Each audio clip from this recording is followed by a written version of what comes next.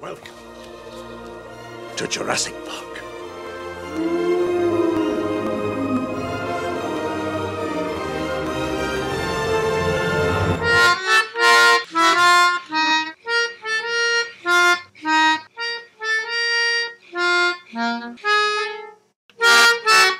Can you imagine if James Brown was in Fight Club? Like, actually, like... He's one of the boxers. Yeah. Get up off of that thing and fight till you feel better. I think he should be. He should be. Hello and welcome to our podcast. Hello. Dude, Wow. we're back. It's been a bit. We never left. We never left. Except for last week when we left. We did leave. Yeah. Hope everybody had a wonderful Valentine's Day. Aw. Did you Love is in the air. Did you do anything special? No. Neither did we. Good.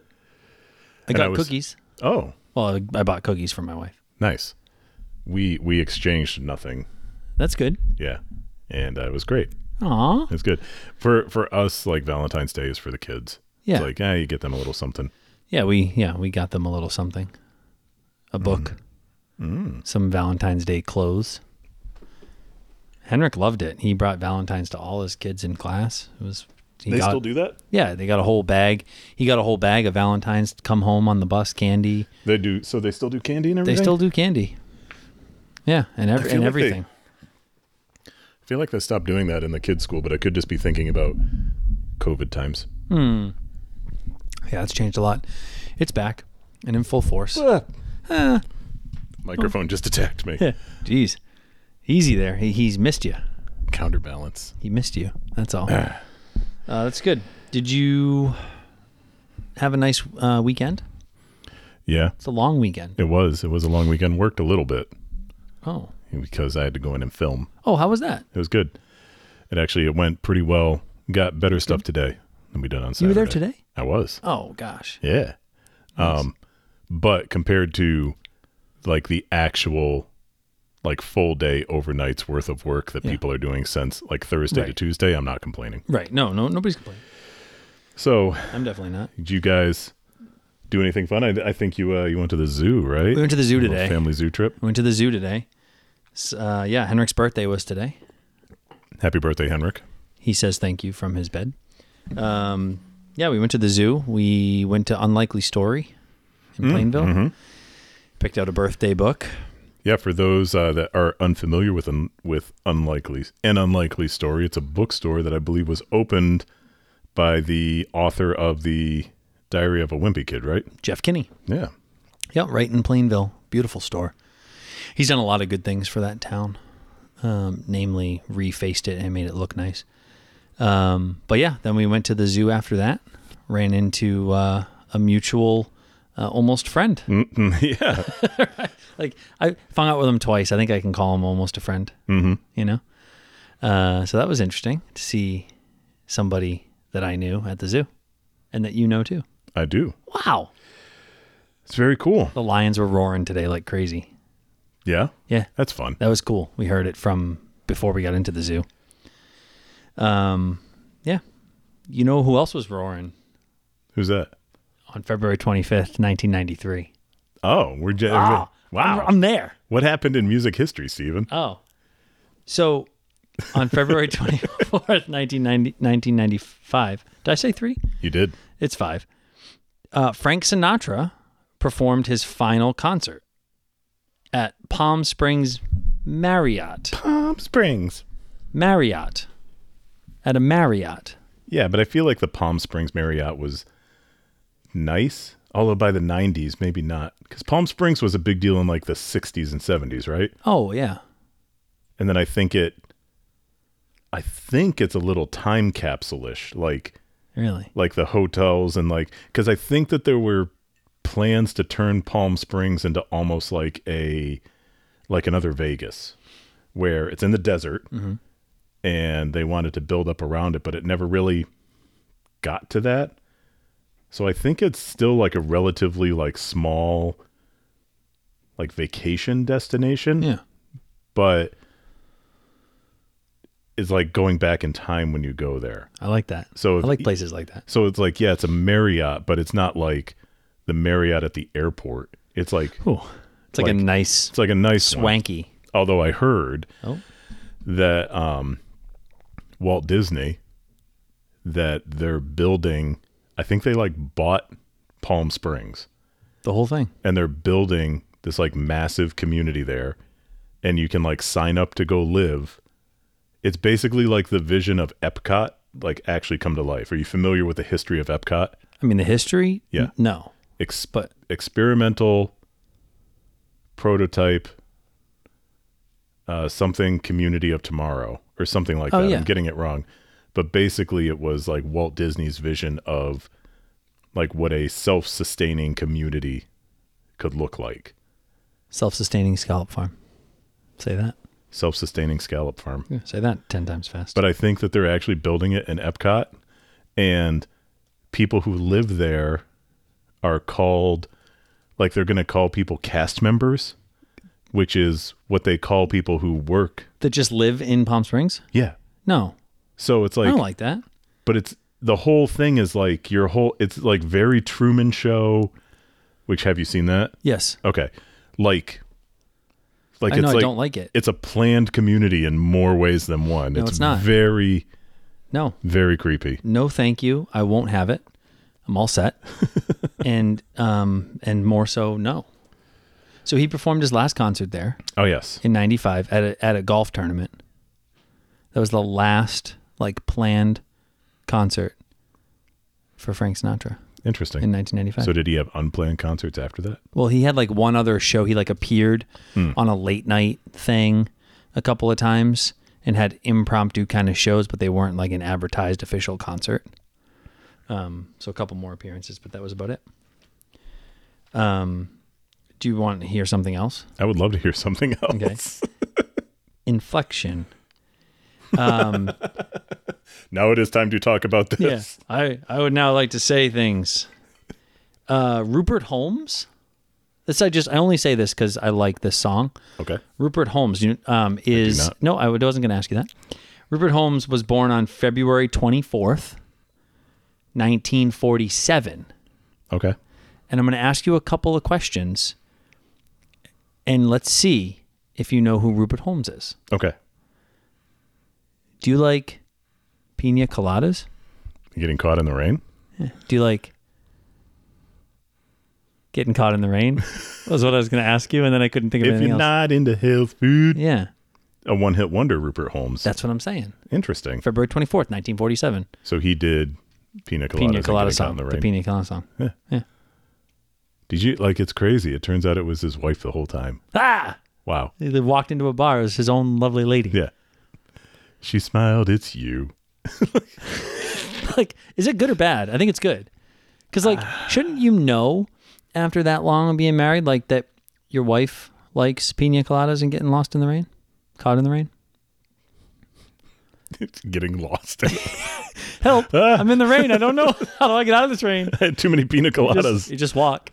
I don't know. Yeah, I don't know either. Okay. I don't care. Okay, good. Great. That's so good. I love when you say things. Listen, also, on February 25th, 2015, so a mere 8 years ago. Indeed. I like this. It's important for me to tell you this fact in music history, but I just want to tell everybody that I don't love it up front for reasons to be determined in a minute. So I'm going to tell you a couple things. A new tree was planted on February 25th, 2015 in Griffith Park, Los Angeles. Mm-hmm. Okay. To replace a tree that was earlier killed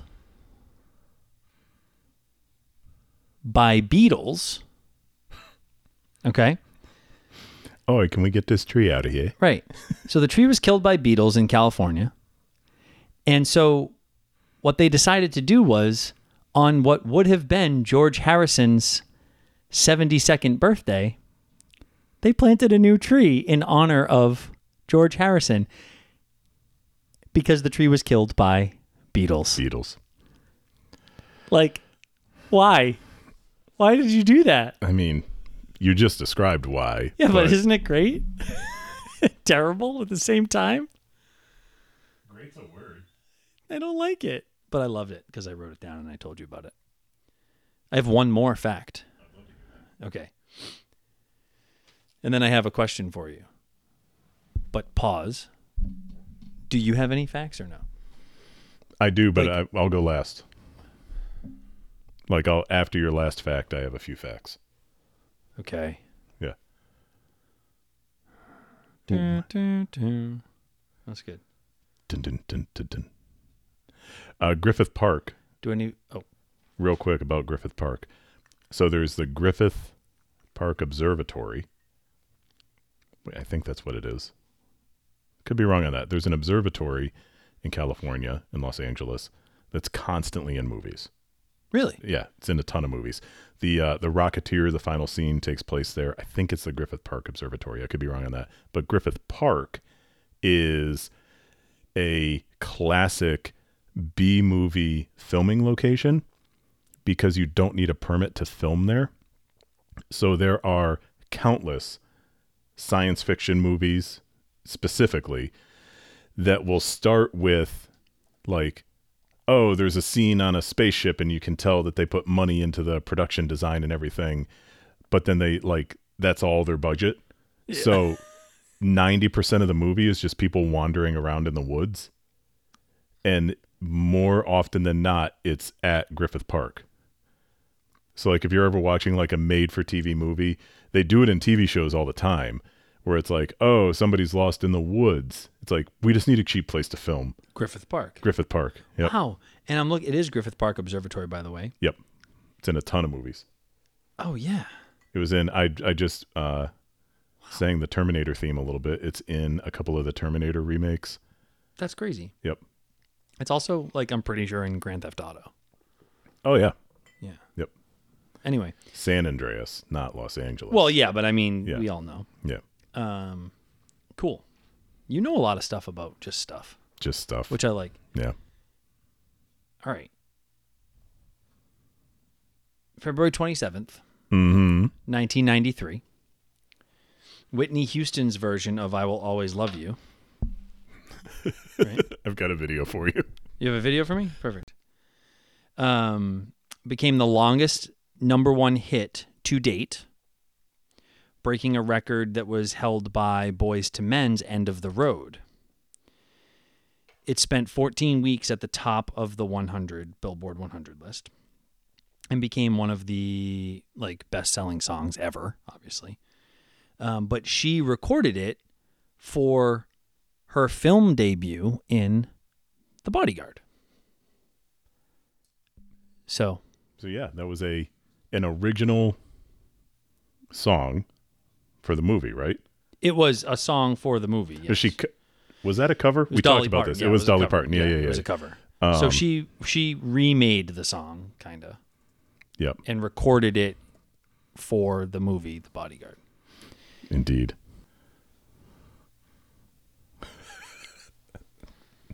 How do I share my screen onto your TV? Let's see here.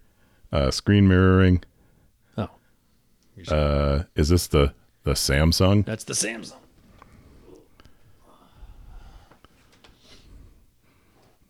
Okay. Hopefully this comes through okay. I'll put this on Instagram.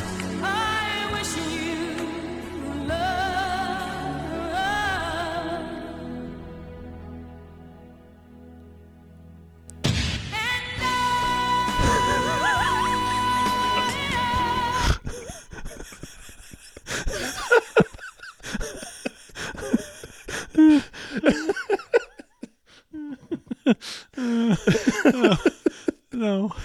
Play it again. Play it again. It's not. Hold on. I need to make it so the audio goes into the computer and help computer into the recorder. Oh my gosh. Oh, we're gonna keep this in? Yeah. Oh. We're not showing the video. No, that's good.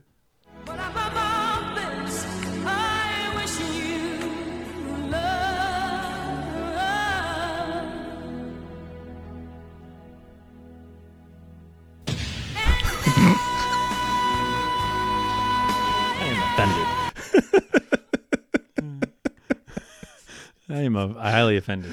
Oh my gosh. That's why I had to make sure I was streaming to the right TV in your house. Yes. Hey, Kristen. Whoops. Hey, how you doing? Oh boy. Oh, that was rich. Anyways, that's fun. Oh my gosh, that was great. Is that your last fact? Yep. Okay. So I have a couple of facts, and I want you to tell me what you think these have in common. Okay. I think I can do that. You ready? I mean, I can tell you what I think. On this date in 1998, Elton John became Sir Elton John. Okay. He was knighted by Queen Elizabeth II. On what date? On this date. Oh. I want you to guess the date. I'm Okay. sorry. Okay, I'm sorry. So that's what they have in common is I want you to guess the date. I don't want I you understand now. Okay, I was like, okay, on this date, like today's date, tomorrow's, what All date? right. Okay, gotcha. I'm guessing right. the date. Okay. In 1993, Okay. on this date, Okay.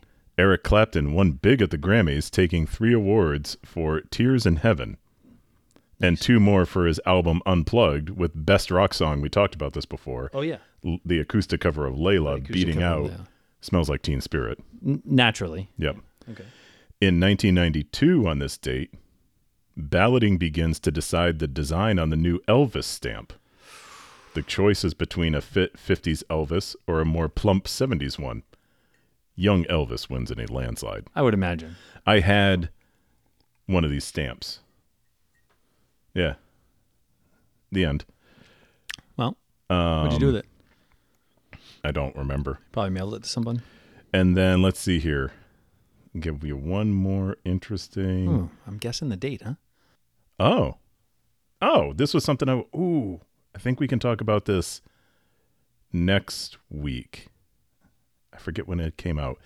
But after EMI, the music publisher, refused to let DJ Danger Mouse release the Grey album, which is a mashup of Jay-Z's Black album with samples from the Beatles' White album, he made it available for download for free on his website for 1 day.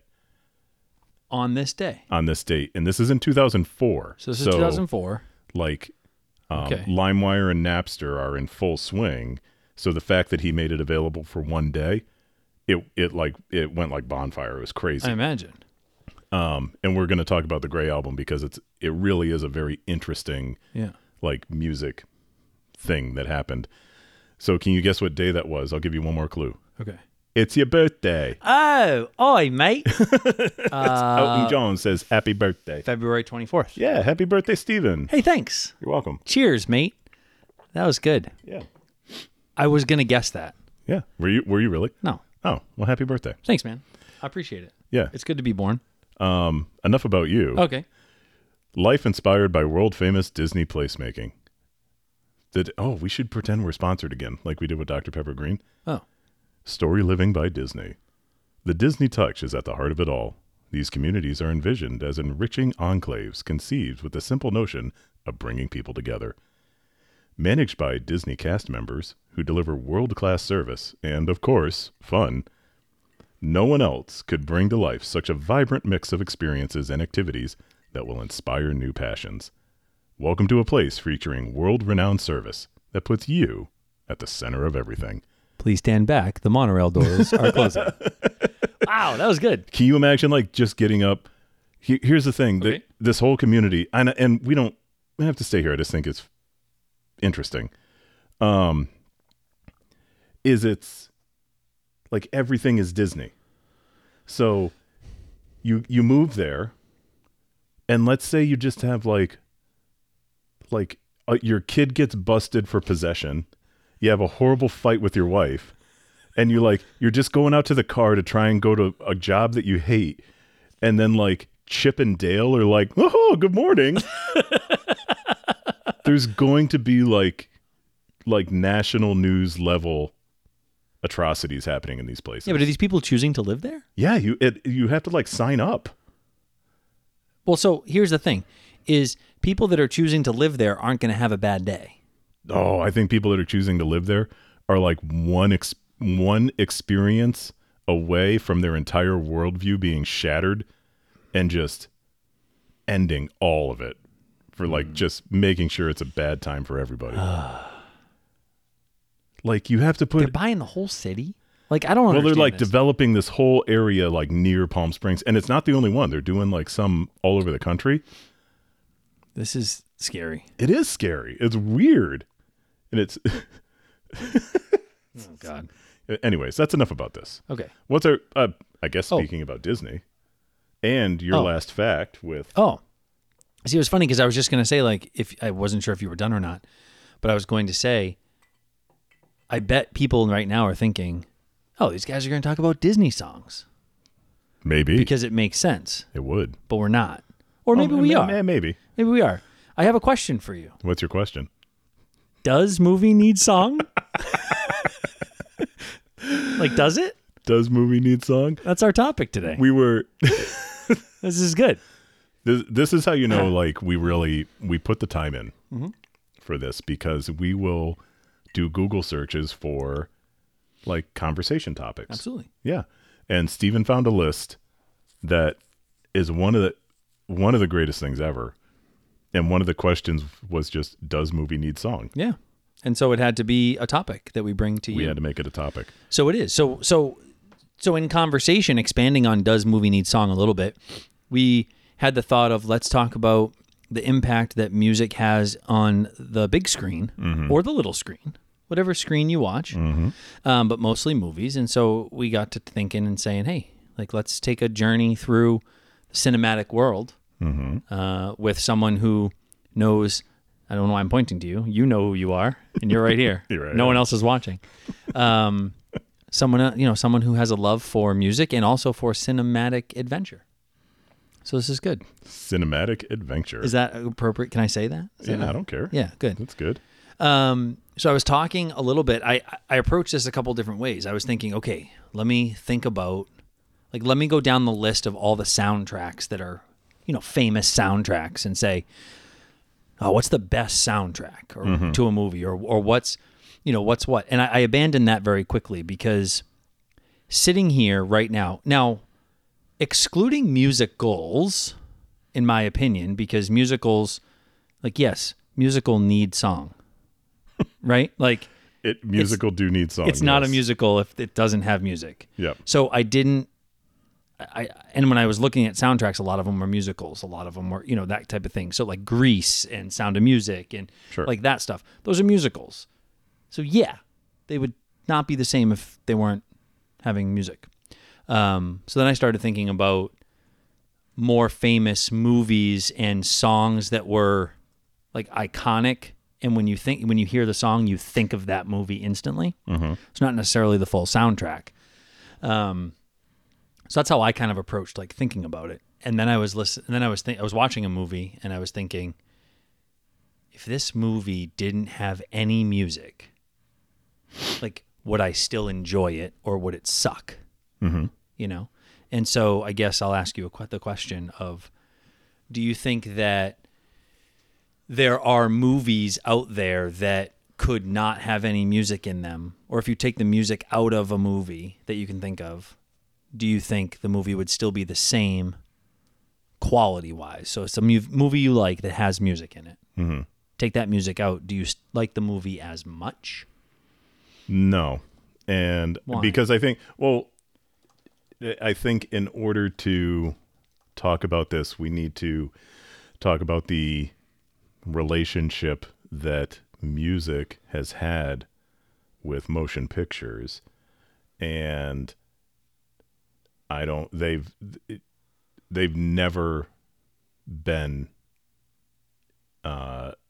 like separate. Sure.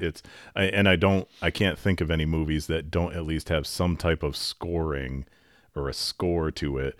And so what I mean by that is typically you may have musical things happening that might not sound like what we would consider a song, but there's still musical elements that are driving the visuals or that are supporting the visuals. And so much so that, like, there was music with movies before there was talking in movies.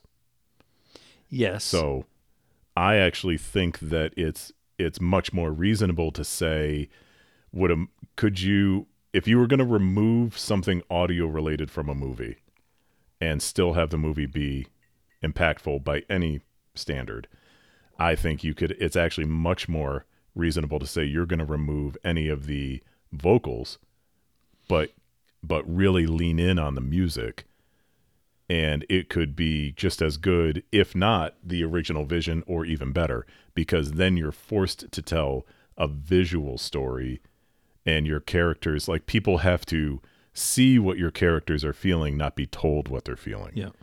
And I think music helps you empathize with a character more than even hearing what they're saying. Yeah. So no, I don't think that you can take the music out of a movie and have it still be, like, if you're talking like a good movie.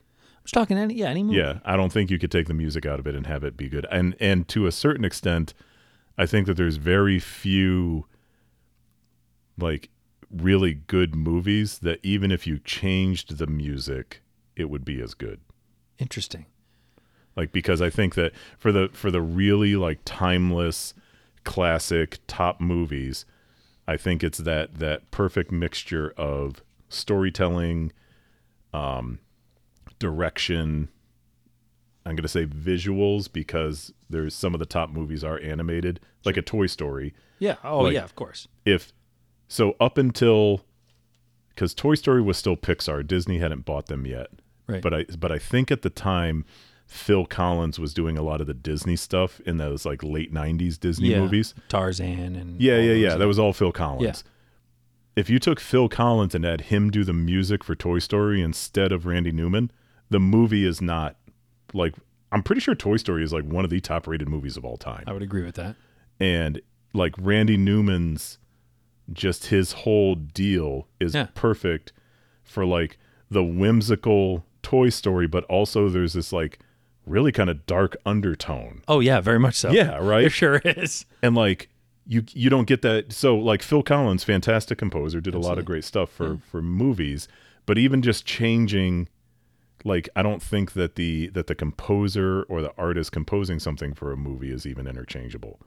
So all of that to very long-windedly say, not only do I think that you can't take music out of a movie and have it still be good, I think that when you think about whatever this means to you, when you think about movies that were impactful or that you consider good, I don't even think you can change the composers of those and have it still be the same influence on you. That's so funny that you say that. So you said a lot, and I love your take on it, because so my brain is going in a million different directions right now. But it's easiest to grasp the last thing you said, so I'm going to go with that. So there's a woman, Karen Rockman, or Rachtman. Oh, okay. Whatever. One of those, like, CHT names. Exactly. Yep. Thank you. Yep. So she is a music supervisor for film production. And so I read a lot about her, and I'm not going to go down like a Karen Rackman story here, but I am. So I read a lot about her and her job, and you saying that, okay, if you take Phil Collins and put him into Toy Story, it's not going to be the same. So a lot of what a music supervisor's role is in cinema production is finding the right artist or composer or whatever to produce the right music for the scene or for the cast of the movie. And she talks a little bit about, like, and she's done, so sorry, just to give you a little bit of her resume, if you will. She's been on, did the music for Pulp Fiction, Reality Bites, Moulin Rouge, Boogie Nights, Clueless, like, so not just like secondhand movies. Like, so she wasn't the composer, No. but she supervised almost like a casting director. like selecting the music for the songs and making suggestions to the producers to say, this is the song. Basically, the producer says, hey, I'm writing this movie. Get me music. You know, and she was talking a lot about some producers would say, I want this artist. And it was her job to go get that artist, whether they wanted to do it or not. And one of the things that she talks about is in Reality Bites, there's a scene where there's a couple, they're singing in a car, and it's Baby I Love Your Way by Peter Frampton. And but she was going back and forth with Peter Frampton, and like he was like, yeah, okay, you can use it. And the producer of that movie didn't want to use that version. They used a reggae version of Baby I Love Your Way. And she said that it was one of the most horrific things that she's ever experienced in her career, because it was the same song, but it was a completely different feel. Mm-hmm. And it ruined the scene from a musical standpoint in her mind. Mm-hmm. And so, like, that's the Phil Collins, Randy Newman thing. And that's so, it's just crazy how much detail goes into every little thing. Yeah. And how much it can really change the whole feeling of a scene or a movie. No, it's there's an interesting experiment, and I think you can find this video on the internet. But we receive so much information through sound, and we really don't even recognize it most of the time until it's made clear. And what I mean by that is people are probably more aware of it now, especially over the past couple of years with everybody being on video calls or Zoom calls all the time. But we are, as viewers of media, and this is across the board, we are much more forgiving of problems with video if the audio is still good than we are problems with audio even if the video is perfect. Oh my gosh, that's amazing.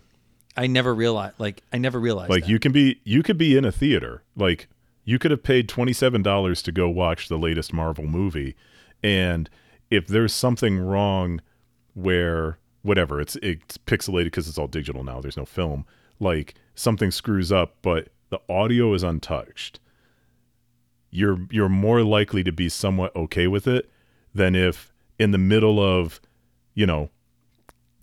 the Falcon's big speech, the audio just cuts out. Even if you can see everything, even if it's an action scene, we get very uncomfortable very quickly when we can't hear things. That's amazing. And so that's why I think, like, most, in my opinion, and in a lot of people's opinion, like, good audio is way more important than good video. I agree with that wholeheartedly. And I think about, you said work. Like, I think about being on video calls and people are frozen the entire time. Doesn't matter. I don't care if I can hear you. Like, just take yourself, because it's a phone call. Yep. But if I can't hear you and I can see you perfectly, but your voice is choppy, I'm just going to hang up. I'm leaving the meeting. Or like a lot of people don't even go on camera at all. That doesn't matter. Fine. Right. Wow. It's so interesting. Yeah. And what's almost worse than audio just dropping out altogether is the choppy, like You agree, right? And it's like, no, I don't agree to anything. I don't know what you said. Just so mad. Yeah. Wow, that's so cool. Yeah. I was going back to like the movie aspect of it and thinking about, I don't know, we were in bed the other night and we were watching. Not us. No, that's true. That's true. Excuse me. My lovely wife and I. There we go. How about the Bears, huh? Bears. Hell of a team. Those aren't two pillows. Gosh. So, me and my wife were in bed the other night. It's a better way to start a sentence. It's much better. And it was like one of those nights where we had nothing planned. It was like 7:30. We put the kids to bed and we were like, yeah, we're done. Like, bedtime. I threw a movie on, just threw the TV on, and Step Brothers was on. Mm-hmm. I mean, not a good movie, but probably the best movie I've ever seen. I mean, and I knew that we were going to be talking about this music, song, movie thing. And so I was paying close attention to the music in Step Brothers. Can you name me a song on the Step Brothers soundtrack?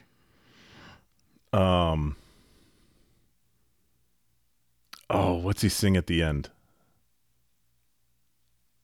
I can't remember. At the Catalina wine mixer? Yeah. Yeah. Right. You can't remember. Well, but I'm pretty sure it's all songs, right? What do you like? It's all like real songs? Yes. Yeah. Yeah. Yeah. I couldn't tell you one of them. Oh, okay. But this is my point, right? So I think a movie like that they're on the way. The younger Brennan's brother is like on the way with his family, and they're singing in the car, and they're like all professional singers. It's like that scene is awesome because it shows you how much this family sucks, right? Yep. Like, so you take that scene out. Okay, that's an iconic scene in that movie. You take some of the other music out, or even you change the music. I don't think it impacts that particular movie that much. I didn't get I see what you're saying. I didn't get a feeling that, no, wait, you can't have Step Brothers without all that music, because Right. I couldn't tell you one song that's in that thing. Yep. Now, if Jack and Rose are at the front of the Titanic and My Heart Will Go On isn't playing, like, no. That is the song for that scene. Yep. No other song can take that place. So I think, much like how we talked about I Will Always Love You, I think that was... thanks, bud. Yeah, you're welcome. We'll chat more when we're in bed later. I think Celine Dion did original music for that movie. Absolutely. She Yeah. did. And so there's... Yes. Oh my gosh, this is a whole other topic, is like composing a score versus just picking good songs. Picking good songs is very important. And you brought up, did you bring up Pulp Fiction earlier? Yep. Karen Rockman. Yeah. So that's a movie where, now, first of all, Tarantino is very, very like OCD about his audio and his score and everything. Mm-hmm. It matters to him as a director. And so having Stephen Wright as the DJ, I can't remember the name of the station. I want to say it's like K Billy. You're listening to K Billy's Super 70s throwback or something. And it's all like 70s songs that are through it. And it's a very intentional choice because Pulp Fiction. Oh, no. I'm thinking of Reservoir Dogs. I got them mixed up. Easy to do. Nah, not really. But anyways, I'm going to go with another Tarantino film. Good. Where it still works because it's talking about using popular songs in a movie. Yeah. Something like Step Brothers, it's like, okay, they use songs, and this is happening more and more with all the nostalgia grab movies where it's like, hey, remember this song? Like if you do a movie from the 90s, it's like it's going to have No Doubt in it. Yep. Or Harvey Danger, like Flagpole Sitta or something like that, right? Yeah. But with when it's an intentional, I think that there's a difference between just having good songs that fit a scene. It's still important, Yeah. which we'll get into when they don't fit. It's a problem. Yeah. But to your point, it's not lasting, whereas in something like Reservoir Dogs, where it's meant to kind of mirror the old like crime drama, like gangster police movies of the 60s, 70s, and 80s, mostly 70s. And so that's why that, even though it takes place in quote unquote modern day, it's using the backdrop of this throwback to 70s weekend. And there's a reason why you're hearing all these songs, because it's on the radio in the cars and it's playing in the diner. And it's meant to serve the narrative of this jewel heist gone wrong. And when Tarantino made Reservoir Dogs in the mid 90s, I'm pretty sure, like heist movies weren't really a thing anymore. I didn't think about that. Yeah. I guess. Didn't like we were still probably 10 years away from Ocean's 11, the remake of Ocean's 11 with George Clooney and Brad Pitt and all that. But in like the 70s, like heist movies, that was all there was. Yeah, there was a ton of them. And so like that, even if you can't remember the songs, you still remember like the feeling of it. And because it's in service to the greater story. Yeah. And it's not just, oh, Will Ferrell's beating up children, so let's play like a pop punk song or something. Right. You know what I mean? That's a good point. And I think that is true. Like it all ties back to the feeling of what you have, not necessarily the specific song, because it's popular at that time. It's a good point. I think it's interesting. Like I've never thought about music in movies as much as I have in the last 3 weeks, and it's been an interesting perspective now, because it's like, there are actually something you said earlier. There are 10 quote great films that have no music or scores in them. Really?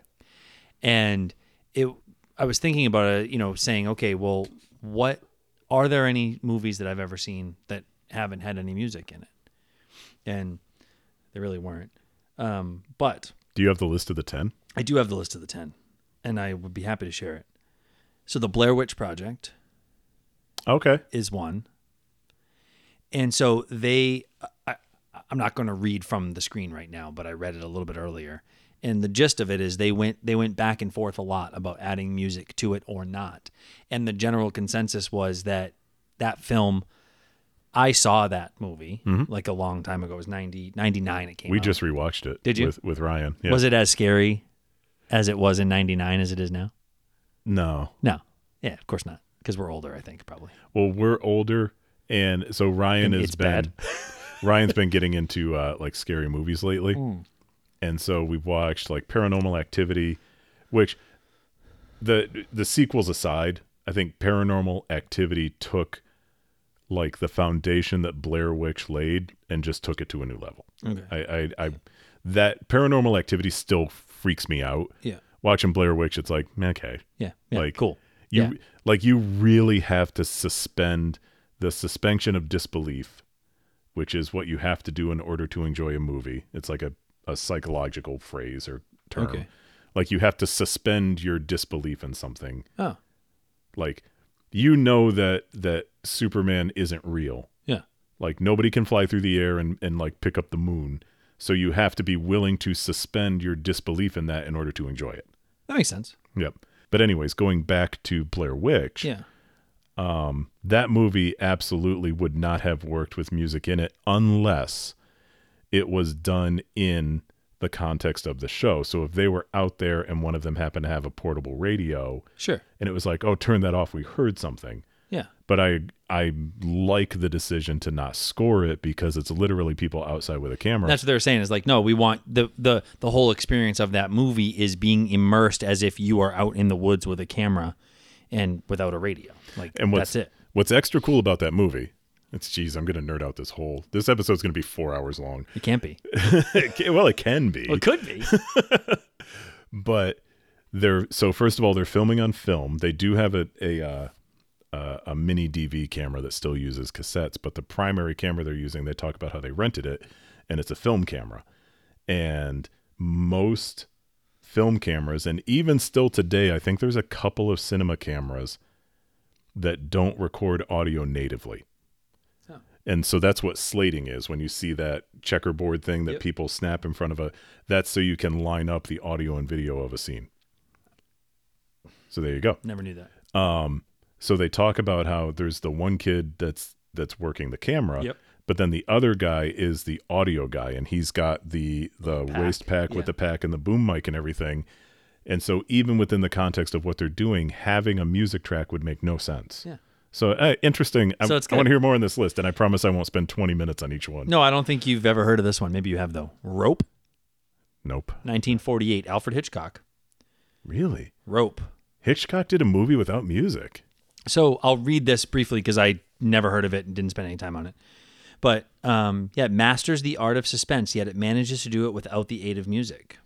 So it's a single location, Manhattan penthouse apartment for the whole movie, creates a strangling atmosphere as Brandon Shaw and Philip Morgan conceal their horrific crime from a group of dinner guests.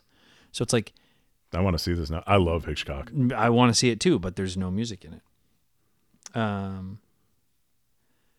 M. This was a 1931 movie, so we'll skip that. The Wind Will Carry Us, 1999. So, I don't know anything about it, but this has no music, and the whole idea behind it is it immerses you in the sounds of the village that this takes place in. So it's more of an immersive experience like the Blair Witch is around bringing just the reality of where the movie is taking place to you without trying to grab your emotions with music. Dog Day Afternoon, 1975. Ah. 2-hour film in a bank. Mm-hmm. Bank robbery, right? Yes. Yeah. No music. Is that Pacino? That is Pacino. Wow. Look at you. Yeah. You want to play the Blockbuster game? I would destroy you at that game. I know. Stay tuned next week for Justin and Steven play We're the just gonna Blockbuster live game. stream playing the Blockbuster game. The Birds, 1963. So this is Alfred Hitchcock. Yeah. Now that you mention it, yep. Yeah. So, yep, no music. No Country for Old Men. No music at all or no score? And I know that you probably don't have that. Hold on. I feel like there were at least, but again, it could have been like a car radio. Technically, Carter Burwell provided the music for No Country for Old Men, but you'll be darned if you try to pick up on any. Light ambient hums are present in some spots, but they've been tuned down to the 60 hertz frequency of a refrigerator. Yeah. Much more noticeable is the movie's lack of traditional Western theme. Whatever. No soundtrack, no scores. Yeah. Winter Light, 1963. No music at all. Once Upon a Time in Anatolia, 2011. Don't know that one. Me neither. Network, 1976. I don't know that one either. It's a fictional television network with low ratings. So this takes place mostly in a recording studio for a network TV. And there is no score. There is a brief moment of staticky radio music. But there is no scores, no soundtrack. So there's 10 movies. So I think there's two things. One, what we talked about at the outset still holds true, because the question was, if there's a movie, if you take the music out, is it still good? So I think what we talked about there still stands. If a movie has music and you take it out, no, it's not going to be as good. Two, it's really hard to make a good movie with no music. Yeah, like it's only been done 10 times. And I've heard of like 2 of those. Doesn't mean they're not good. I've heard of 3 of them, but yeah. But yes, exactly. Well, and here's the thing is, first, I think that the sound design in those movies is very good. Yeah. Like the sound design in Blair Witch, it feels like you're in the woods. Yeah.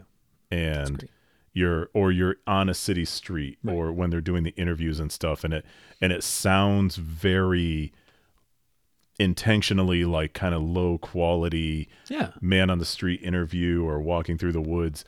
So the sound design's still important. And the lack of a soundtrack, I'm actually still going to make my statement. The soundtrack supports the visuals. So the lack of one in these cases is what is needed to support the visuals. Because like we talked about, if there was music in the Blair Witch, it would not work. Right. I don't think there's much music in Paranormal Activity, now that I think about it. I think it's the same thing. Mm-hmm. I don't think that there's any score in that movie. I don't know. We just watched it a few weeks ago. I could be misremembering, but yeah, it's like, okay, you know what? And here's a really good example of why. Okay. So we talked about Hitchcock, who is one of my favorite directors of all time. And he's done a lot of very good music and scores. Like North by Northwest is fantastic. Rear Window, the music is fantastic. Vertigo, the music is like, it adds to the dizziness of the scenes when he's like hanging off the cliff and stuff like that. And then especially Psycho. The music in Psycho is phenomenal. So much so that Busta Rhymes sampled it for Gimme Some Mo. Oh, it's great. It's so good. I love how much you love this stuff. Oh, I love it. So it's interesting to be reminded of the times when like Hitchcock was just such a boss, where he was like, well, now I'm going to do it without music. Yeah. Like, exactly. just, so forget about it. Yeah.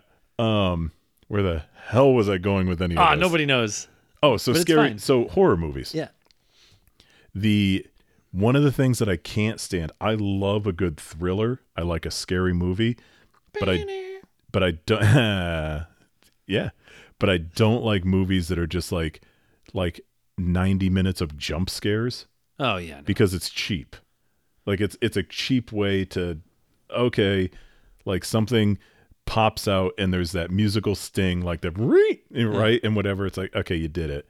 So you don't like scary movie? So Scary Movie is actually Just kidding. fantastic. Scary Movie 1 and 2 are two of the greatest movies of all time. And then which one did they do War of the Worlds? I think that was 3. That's the one where they have the guy where he's like, hey, that's a good look for you. What? Pregnant? I'm not pregnant. Yeah. But a lot of modern, so the remake of the It movies. Yep. I'm not going to say that the original It was cinematic masterpiece. Like, I think the new ones were probably better movies than the original. But the music gives away everything. Like, so there's a scene when the kid's going into the basement and it's all flooded and Georgie, like he's seeing like the visions and the music gives away what's going to happen because like every step of them coming forward, there's like this big musical sting. And like every single scene when something's about to happen, there's this big musical swell, like even before it happens. And so one of the things I like about a Paranormal Activity, a Blair Witch or something like that is, and in general, I appreciate when the score knows when to get out of the way. Yeah. And let tension build, Yeah. and just have something in No Country for Old Men. So I agree. Obviously, there's no traditional soundtrack, but still, those low resonating tones add to the tension and the anxiety and the suspense of what's happening. Yeah, it's interesting. That's where you talk about the design of the music. Sound design. Yeah, sound design coming into play and being so important. So. I mean, I consider sound design everything from sound effects to the score, like basically anything you hear. I don't know if that's really the definition of it. Yeah, but I guess you. This is one of those things when we talked about the Grammys, how there's 9,000 categories. Same with the Oscars. There's like 500 sound related categories. And it's like best person that raises volume, best person that lowers volume. Apparently it's a British guy that decides these. No, that's true. That's true. You know, and I think too, like about, I don't know what I'm going to say right now, but like I think about movies that like Top Gun.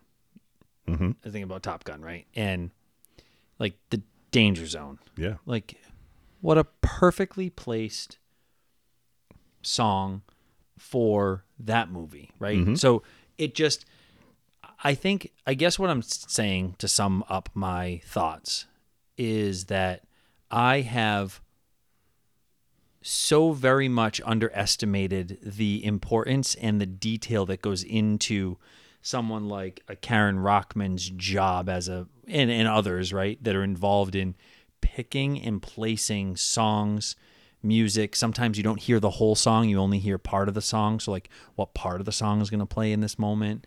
Like the intro to Top Gun, the actual Top Gun theme song, which won a Grammy. Mm-hmm. Like all that stuff doesn't, I guess I've underestimated the impact that it has in your viewing experience. So yeah, I know you wanted to talk about times where it didn't work or whatever, but not so much when it doesn't work, but yeah. I think like to answer our question at the onset is, you know, I think that music plays a very integral part in movie. And so I would say, yes, movie does need song. Movie does need song. I think that's the answer to the question.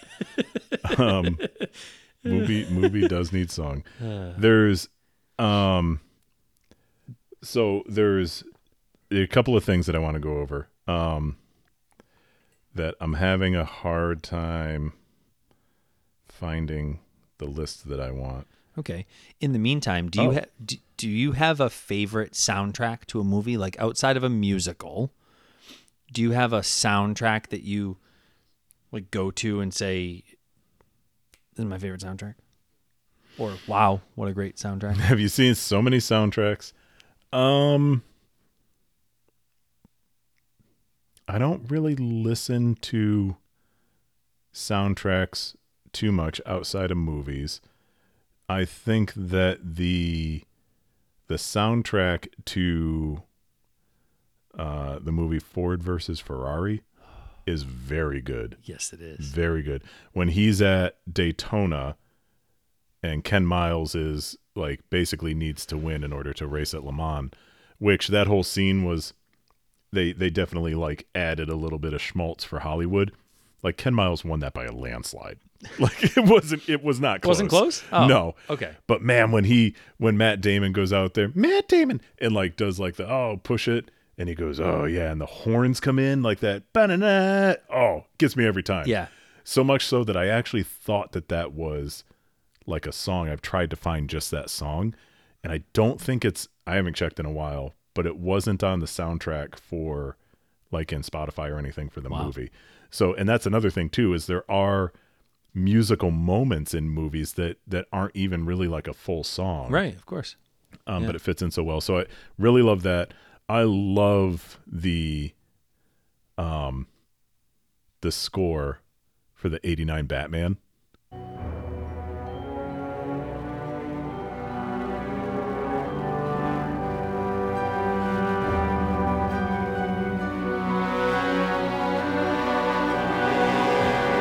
So good. It's so Like it grabs you.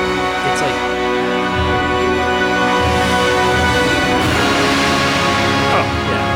forget about it. I love it. Like and I think that honestly, I think it's part of the reason why it's some people's favorite Batman still, even though it's 40 years old almost at this point, like or 30. Easy there, killer. Jeez Louise. Happy birthday. Hey. Wow. But like the Christopher Nolan Batman, like the scores were fine. Sure. I've not seen the newest one, but I think it's kind of like, from what I've heard, it's kind of like an emo angsty soundtrack.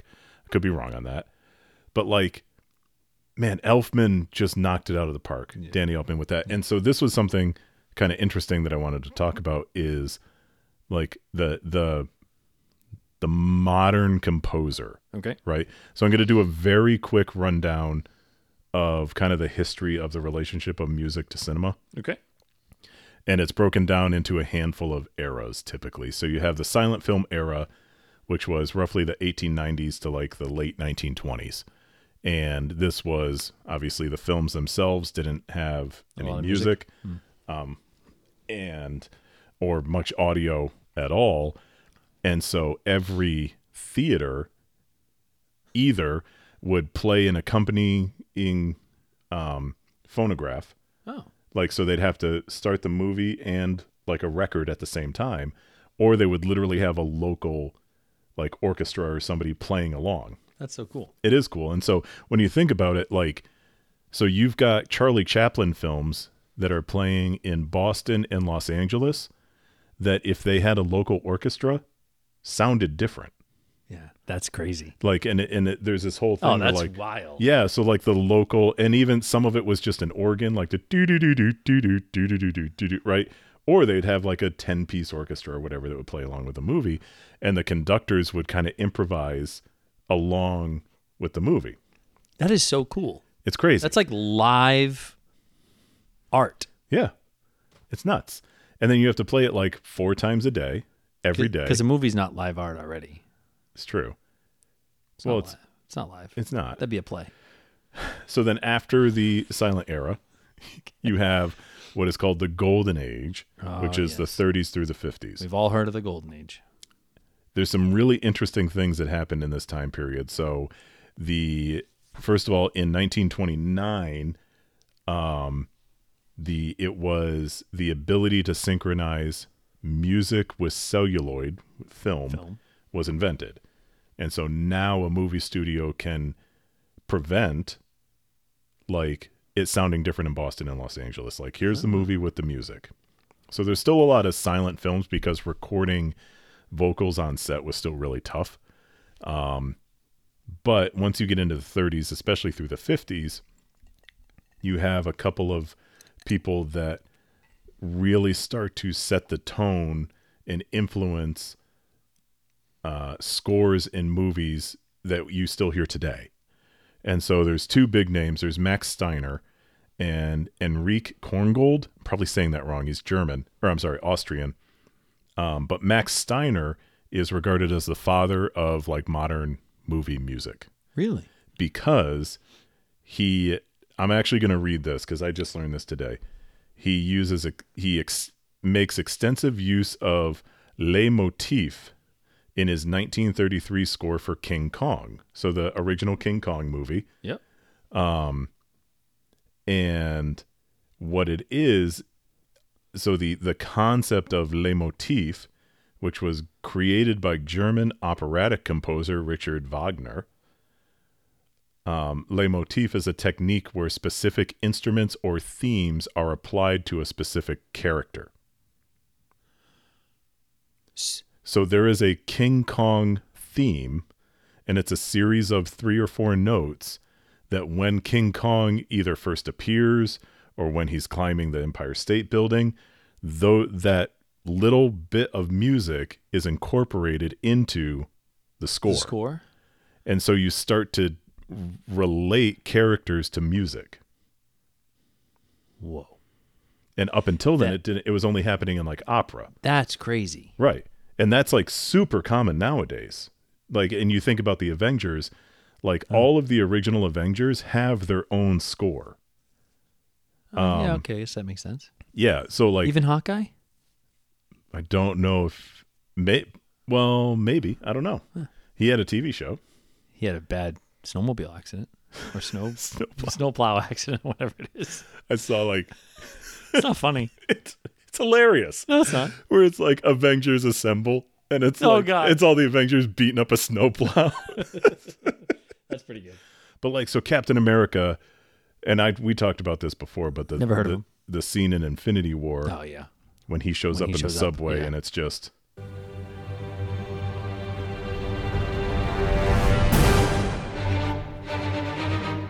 I can see the credits.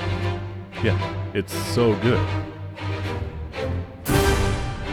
Yeah, But like that's his theme. That's Captain America. Yeah. Right. Yeah. So this idea of leitmotif, which I might be saying wrong, I don't care.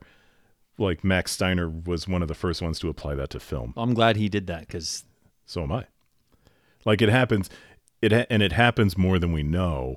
Where, like, even think about like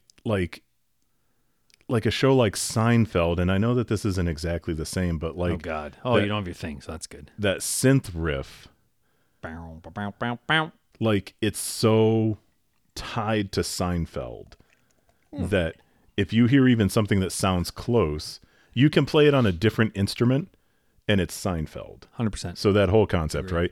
And then Heinrich Korngold, could be saying that wrong. He really started to compose a lot of the big like epic soundtracks. So he did the original Robin Hood, which was 1938. Oh wow. And a movie called The Seahawk, which I had never heard of. But The Seahawk came out in 1940. And then there's a little composer, I don't know if you've heard of him, named John Williams. John Williams. Can't say that I have. Star Wars. Yes. Yeah, right. Jurassic Park, I think. I actually knew who that was. Okay. So listen to this little bit of music from The Seahawk and think about Star Wars as we listen to it.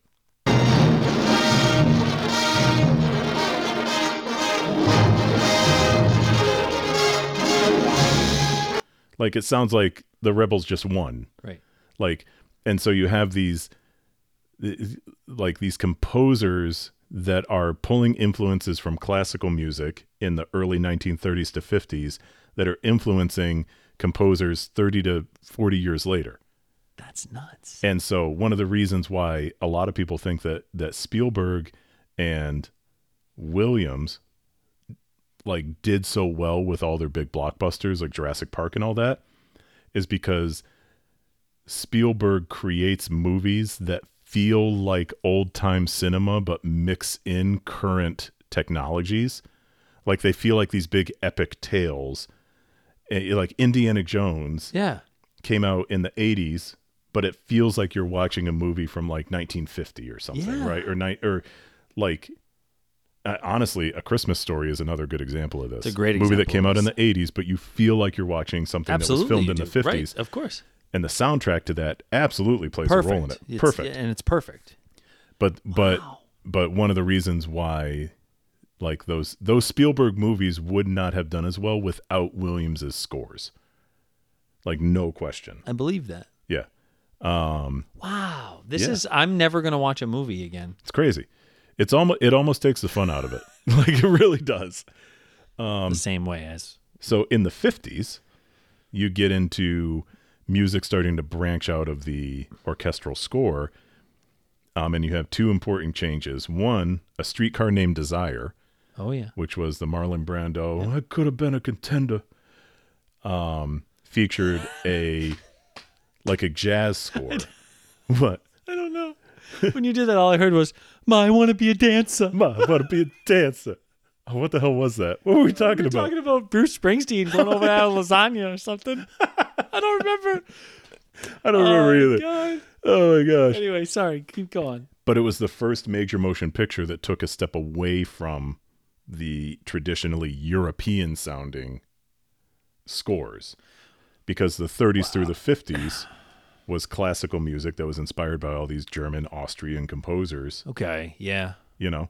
And so Streetcar comes in, and now it's a very American, like jazz is very American. More jazz. Yeah. Okay. That makes sense. So that's the first kind of like move away from that. And then 1952, and this goes back to all the way up to 1993 was Whitney Houston you talked about, I think. Oh yeah. Yeah. Bodyguard.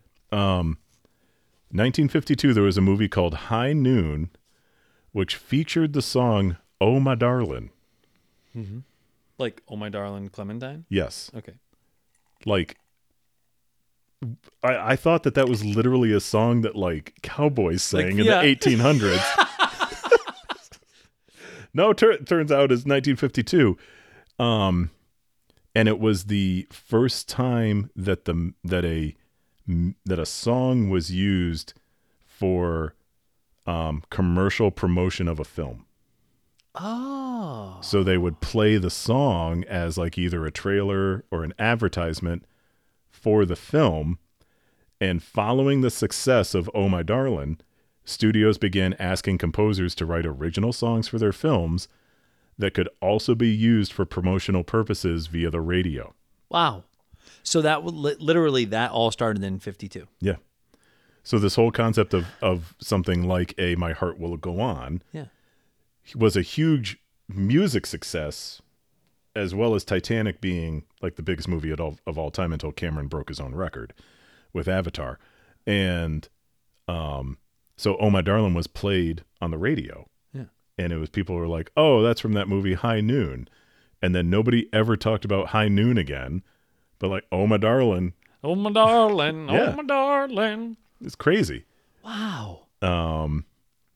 In the 50s, still in the 50s, 1954, so up until this point, the studios created the music for the most part. They owned the whole process. And so these composers that I talked about already worked for a studio. Okay. In 1954, because of various like financial reasons, studios started dissolving. And so you have typically your studios become more the actual production of a movie. But this is when you start to get like actors are actors no longer work for studios. They're independent. Yeah. And so you have like the Screen Actors Guild and stuff Sure. like that, right? Writers are no longer forced to work for a specific studio. They can write and sell to other things. And you have like writers unions. The composers that were from these studios can go out and freelance, but unlike certain, like a conductor, so somebody that's actually conducting a band or an actual instrumentalist, composers did not belong to the American Federation of Musicians. So composers through like the 60s and into the 80s ended up getting absolutely borked in contract negotiations because they had no union to back them up. They had no one to back them up. Yeah. And so if there was a composer, it was like, oh yeah, if you want me, you got to pay. And they're like, no, Yeah. we're going to do hundreds literally others. anything else. Yeah, Right. exactly. Wow. So that had more lasting impact. And that was till later. the 80s, though? That was So then- 1954. No, but till the 80s, you said? Like up until... I don't know exactly when, Okay, but I okay. do know that they have ended up unionizing and things like that. So Why? It Why was- are they not? Because they're not... I don't know. I It's haven't dug any weird. more into it. Okay, So I don't won't have a ask good any answer more for you. questions. But in the 60s, you see more pop music popping up. Sure. More Ba-dum. jazz. And then you have this interesting little genre of westerns. So, whoops. Cheers. So because of the whole studio disillusion, you have more pop music being used. So we've already talked about that, Yeah. where you're using established songs in movies. Because in many cases, it's cheaper to license a song than it is to get somebody to compose music. That makes sense, yeah. Like, for example, The Graduate, which was Dustin Hoffman. Dustin Hoffman, yeah. That score is comprised almost entirely of licensed songs. And it was one of the first real big hit movies that was almost exclusively pre-recorded content that they licensed for the movie. Okay. And Mrs. Robinson, the song that Simon and Garfunkel recorded, they did create for that movie, but it was also kind of like a weird licensing arrangement where they still got royalties from playing it on the radio. So it's more of that creating it for a movie. And then you have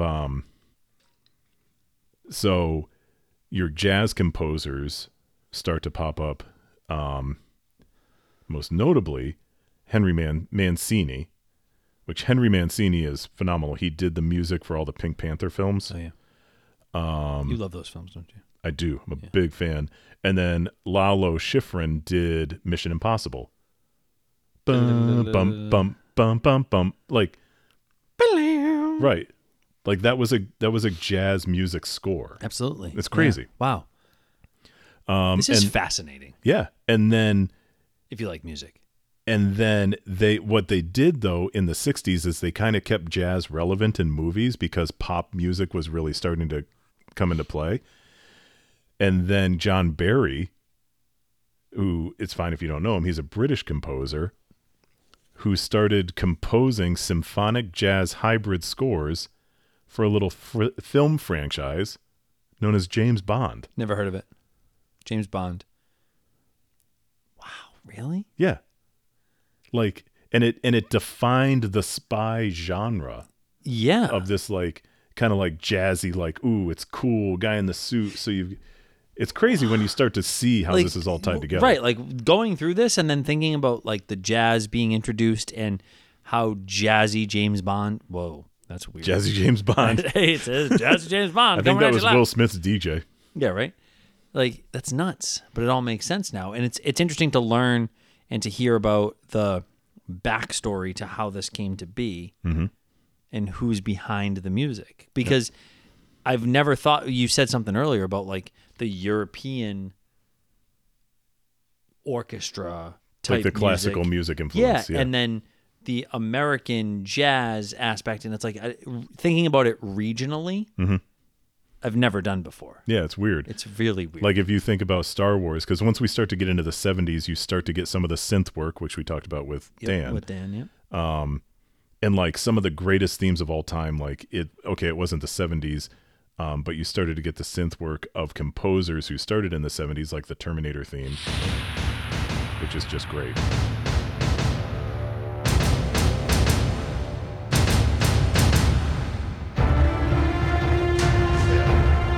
Actually, T2 might be my favorite. When you were saying, like, what's your favorite?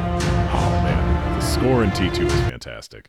Terminator 2 might be my favorite movie. Really? It's up there. It's hard to say. It's like, what's your favorite song? I'll have to watch it.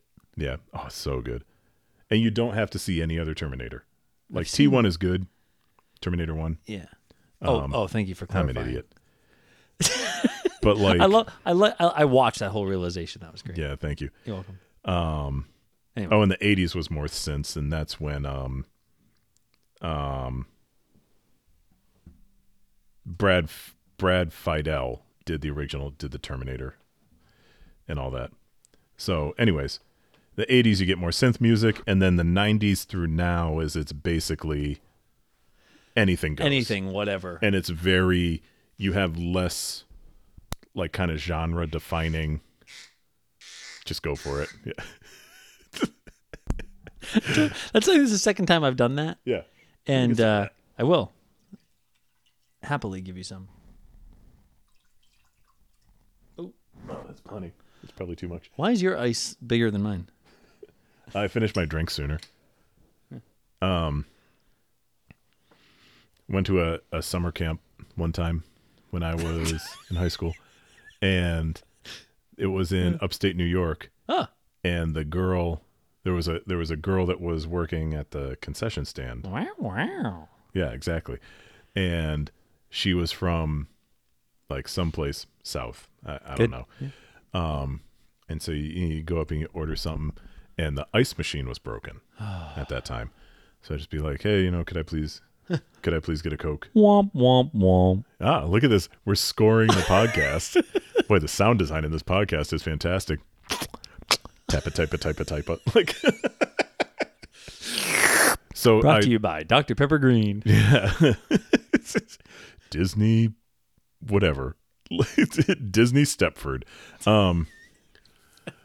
But I remember going up to her, and it was myself and a couple friends, and I said, "Oh, can we get a Coke?" She goes, "I can give you Coke, but I can't give you any ass." Oh. And I literally said, "I don't know what that means where you come from, but I don't want any of it in my Coke." Right. So when you said, why is your ass so much bigger than mine? Yeah. Anyways. Hey, now. So I think. So that's where everything goes. Straight to your ass. Bye. Send it abruptly. Oh, that's how it had to end. Fell down and I bumped my head. Somebody helped me up and asked me if I bumped my head. I said, yeah. So then they said, oh, so that means you're going to switch it on them. I said, yeah, flip mode. Flip mode is the greatest. And as a shorty, I was always told that if I ain't going to be part of the greatest, I got to be the greatest myself. Come on.